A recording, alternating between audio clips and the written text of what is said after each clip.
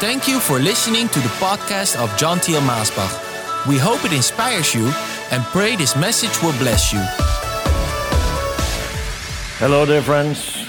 Welcome again to a new broadcast. I hope you're all doing well by the grace of God. And today we're going to handle a very important subject. I believe this is a very important subject for all children of God. So I hope you listen good. And I hope you also will do some more studying about it. We're going to speak about the armor of the Lord, but specifically about one subject of that armor, and that is the shield of faith. Oh, how important that shield of faith is for all God's children to have, because it says it is the thing that will help us to quench all the fiery darts of the enemy. Let's read that verse out of Ephesians chapter 6, verse 16. And it says, above all, taking the shield of faith, by which you shall be able to quench all the fiery darts of the wicked. I believe it's important, especially for the day that we are living in today, that all God's children are well armed with the armor of God, and that they have that shield of faith. And there's much to say about that shield of faith. Well, let me begin a little bit before that to say that all God's children are enlisted in the army of the Lord. You know, there are many armies around the world, and there are different reasons why people go into the army. I mean, you have the patriots who believe they should do something for their nation and they should fight for their flag. But also, the army advertises, come and we will educate you, give you an education or a driver's license or something like that. Yes, honestly, I heard people say I get a free driver's license when I go into the army. Or we will feed you, clothe you. Some people have no future, no hope. They don't know how to get a job, so they just enlist themselves in the army so they'll have food and they'll have clothing. But you know, I heard this one man, and a young man, he went into the army and he got a great education and he was trained and everything, but suddenly war broke out and they sent him to the battlefield. Well, before he went, he said, Pastor, how's this possible? I went into the army for my education. I went into the army for clothing and for food, but now I got to fight. What is this? What is this? They want me to fight. Yeah, my dear friends, if you go into the army, they can lure you or they can offer you a great education and other things, but the reason you are in that army is to fight when there's a war, to fight when the enemy comes, to rise up and stand and protect the nation and protect your fellow citizens. That's why you're in the army. And don't forget, in the army of the Lord, we are in that army. All of us are in that army. Don't be surprised that you have to do battle. Yeah, as a child of God, we are enlisted in that army, and that's not to walk around in a great polished armor and to ride a great white horse with the crowds cheering on as we just go from victory lap to victory lap. No. We will also be in the trenches. We will also have to take a stand. We will have to defend the faith that has been delivered unto us through the brothers and sisters of the past, the great doctrines, the great truths of the gospel. We'll have to defend it. But we're not just called to defend, and we're not just called to sit in a bunker where we're all safe and where nothing can harm us. We are also called to go unto the attack. Yes, we need to go into the attack to take back what the devil has stolen, to go to the nations that are still in darkness, to go to those people who have never heard the gospel truth, the truth of the Lord that is light and life for all who will hear it and who will accept it.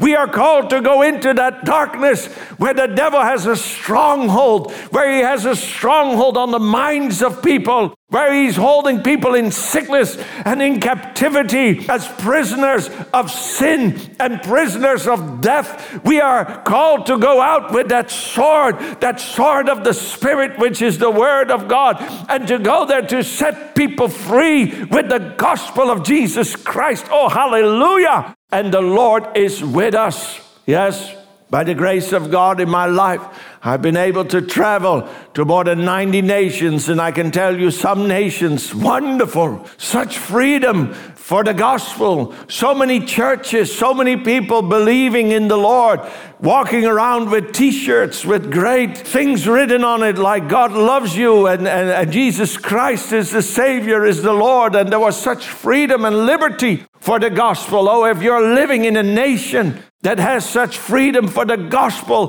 thank the Lord for it. Thank the Lord for it, and realize and understand that there are other nations, and I've been to those nations where everything is closed for the gospel, and you're not able to give out a tract. No, you're not even able to have a Bible. That's dangerous, very dangerous, to have a Bible or to walk around with a Bible and to share your faith and to say that you believe in Jesus. That could be the death punishment. And so, yes, we have to go to those nations with a lot of wisdom and led by the Holy Spirit. And we need to really know that the Lord is sending us. But still we are called to go to these nations and to proclaim the great truth of the gospel, that he who believes in Jesus has life and is set free of darkness. Oh, praise the Lord. But you cannot go without that shield of faith. That's why it's important to know the armor of God. And I would encourage you, read that whole book of Ephesians. It's not a long book. It's not a difficult book, but you do have to read it several times over to start to understand and to grasp the truth that is in there. But it's so important for the day that we are living in. So I want to encourage you on that. But of course, it's famous also for that part there about the armor of God. So realize we need that armor because the Christian is enlisted into the army, and we are not in the army just to lay in the sun and do nothing. We are to do battle. We are to take a stand. We are to defend the gospel, the truth, the gospel truth, the faith that we believe in, the name above every name, the name of Christ. And we are to attack the strongholds of the enemy and to bring them down in the name of Jesus. Yes. And do not forget, dear friends, that when we go, we need to go in the same way that David went. David in the Bible, he said to that great giant Goliath, he said, "You come with sword and with spear, but I come in the name of the Lord of hosts." Oh, hallelujah, dear friend. He came in the name of the God of the armies of Israel, whom that giant had defied. Oh, but he had victory because he came in that name. And that giant that came with sword and with spear fell down through a little rock, a little stone that David threw in the name of the Lord. Yes, it's a great story. Read it yourself again. I know you probably have sang songs about it, but read it again. That story is a story we need today. We need young men, young women, old men, old women who will go in that same strength in the name of the Lord of hosts. So we need a shield and all these things, but we go in the name of the Lord of hosts because we know that we are not wrestling against flesh and against blood, against humanity and mankind. We are wrestling and fighting, as Ephesians says it, against principalities and powers. Oh, please, dear people, don't take up your literal sword and start stabbing people. That's not what this message is calling you to do. No, dear friends, that is not what this message is calling you to do. We are to set people free that are in captivity of the lie of the devil, but we're not stabbing them to death and killing them and murdering them. We understand, not just out of this chapter of Ephesians, but out of the different stories in the Bible, we understand that there is an evil devil who is going around this world like a roaring lion seeking whom he can devour. And the demons are going out, those evil spirits, binding up people. And there are strongholds in the mind, there are strongholds in the spirit. But in the name of the Lord of hosts, we are not fighting against flesh and blood. We are fighting against those principalities and these powers that are there, these evil spirits that are going around, bringing them down in the name of the Lord. And that's why, because we are not wrestling against flesh and blood, we are also not fighting with weapons that are carnal.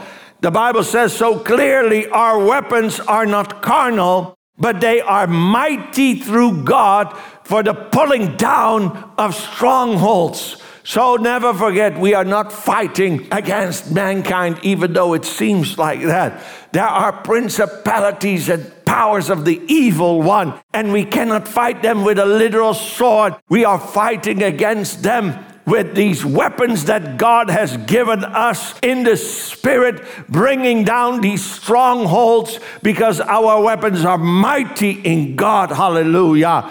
And we are not doing it without the work of the Holy Spirit. We're not doing it without the name above every other name, the name of Jesus. Oh, hallelujah, for all these things that God has given us so we can take a stand, and so we can defend, and so we can take down in the attack. Hallelujah. Well, in this army, and I'm saying a little bit more about this warfare that we are having, in this army, we need to be with David. And not just with David when he is in the court of Saul, maybe playing on the harp, bringing these beautiful melodies, and everybody is praising David because he's going out victory after victory. We also must be with David when he is running and hiding in the cave of Adullam. Yes, we need to go when the name of David has become a stench in the nostrils of the religious people. We need to be with David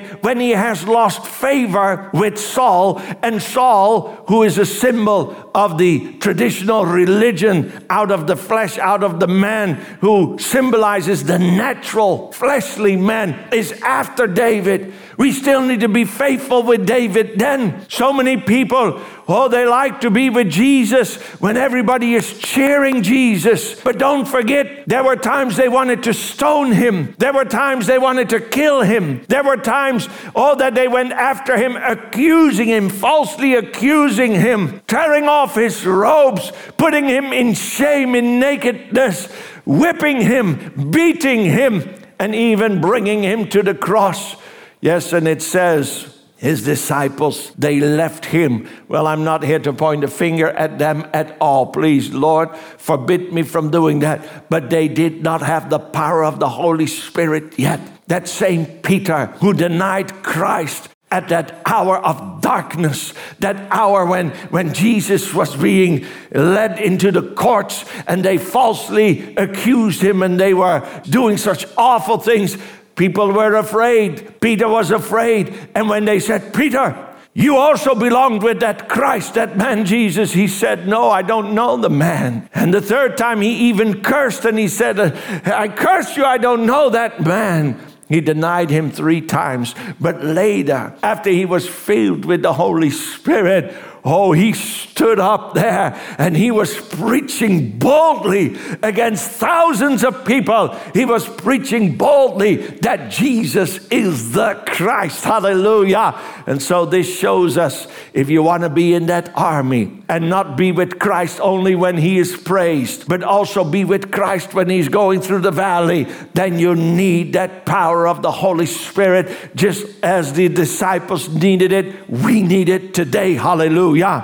We read about Jonathan, the son of Saul. Well, in one way, he was a great man, and we read of that great victory that he also brought. But after he left David, after he chose to stay in the court of Saul, his father, after he chose the side, and yes, in his heart he must have been divided, and yes, in one way he proclaims that David will be the next king, but his actions and his life is that he followed his father, and he died with his father on that mountain with the Philistines on that day, and had a terrible ending to his life. After he left David, You don't read about the heroic acts of Jonathan anymore. And when you read that chapter with all the heroes of David, the name of Jonathan is not mentioned there. You know, he was willing to give his bow to David, but he was not able to shoot the bow for David. He was able and willing to give his clothes to David. Even his armor he gave to David, but he was not willing to put on his armor and to fight with David. Oh, dear friends, I want to re-emphasize that point. If you are in that army with the Lord, of the Lord, you're standing with him. We need to stand with him when he is exalted high, but also when he's going through the valley low, when he is praised, but also when his name is under attack, when people are cursing his name. We also are part of him at that time, and we must take the blow and we must move forward with it and stand with him. Else we will end up as a Jonathan. Oh, a beautiful story in one way, but on the other hand, such a pitiful story with such a sorrowful ending. We don't want to have that kind of a lifestyle, to be so close to him, but yet on the other hand, to miss him altogether, what God has promised. Well, it seems that I took a little bit more time with the introduction and showing how important it is that we are in that armor. And I didn't get to tell you too much about that shield of faith. But the shield of faith is important. And I'll quickly give you a few points there. It says, above all, take the shield of faith, by which you shall be able to quench all the fiery darts of the wicked. That shield protects us from attack. You know, we have a helmet, but when somebody shoots at us, or when somebody is ready to give us a blow with a sword, we put up the shield between our head, between the helmet, which is on our head, between our head and the helmet and that blow. It's the shield that takes the blow. When somebody wants to pierce our heart, yes, we have the breastplate, but yet we raise up that shield to stand between the one that is attacking us or the arrow that is shot at us and the breastplate and our heart behind it. So the shield is also a protection for the rest of the armor. The shield is an important thing. The shield of faith, it protects us from the attacks. Oh, if Satan attacks us, what can bring him down? What can quench those attacks? What will give us the victory? It is our faith, our faith in him, trusting upon him, Christ, trusting upon the Spirit, trusting upon the Father. Oh, it's so important to know that you have that shield. That shield, it takes the blows that were meant for us. Our faith stands there to take the blows that else would come upon us. And they don't come upon us, but they come upon him. And so our faith must be strong. Dear friends, your faith must be strong. And it is a strong shield. That shield, if you read through the whole Bible, starting all the way at Genesis, going through those stories, you will find that that shield of faith has been proven to be strong. It is, you read Hebrews, that very important chapter, the gallery of all the faith heroes. It's by faith. It's by faith. It's by faith. It's by faith. That shield of faith is proven to give success to man. That shield of faith must be in one piece. It must be of one piece. You don't have a shield of faith that is, depending on man, 30%, depending on the wisdom of man, depending on some doctor, depending on this, depending on that, and also depending upon the Lord. That is a fragmented shield. That is not a strong shield. It will splatter apart. You need a shield of faith that has been poured out of one piece. We believe and trust upon the Lord and the Lord alone, and nobody and nothing else. That's one piece. That's what I mean with one piece. And that shield will take the blows and it will not break down. That shield, it must come from heaven. It cannot be your own faith that you mustered up. The faith that you got because you are so wise or strong or handy or whatever you might say there or give as an excuse. It is God who pours that faith into our heart. How can you get more faith? How can you get that shield to be there in your life? It's by the Word of God, made alive by the Spirit of God, through intimacy with God, spending time with Him. It must come from heaven.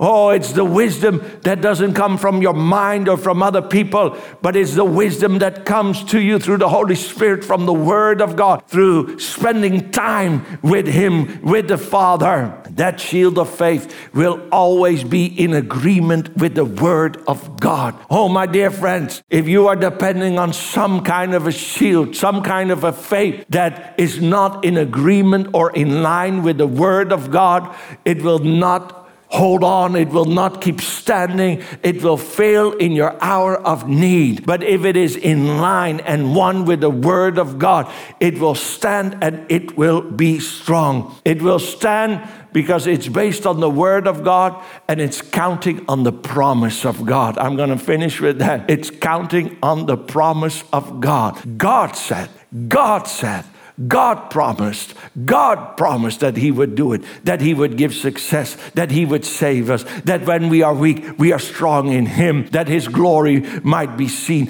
And so many other promises are there. I'm standing on those promises. I'm standing on that Word. I'm believing that that faith will be proven once again in my life, in your life, when it's that kind of a faith that comes from heaven, out of the Word, in line with the Word, standing on His promises. And my dear friends, finally, you need your own shield.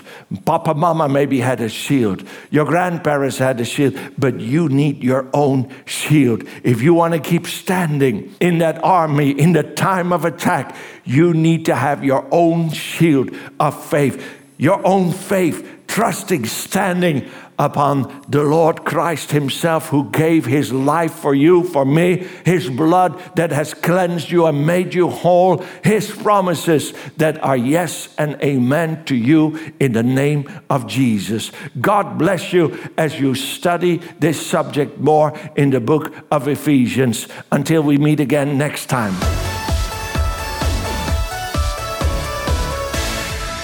Thank you for listening to this podcast. Do you wish to listen to more messages? Go to themessagestation.com. Also visit us at maasbach.com.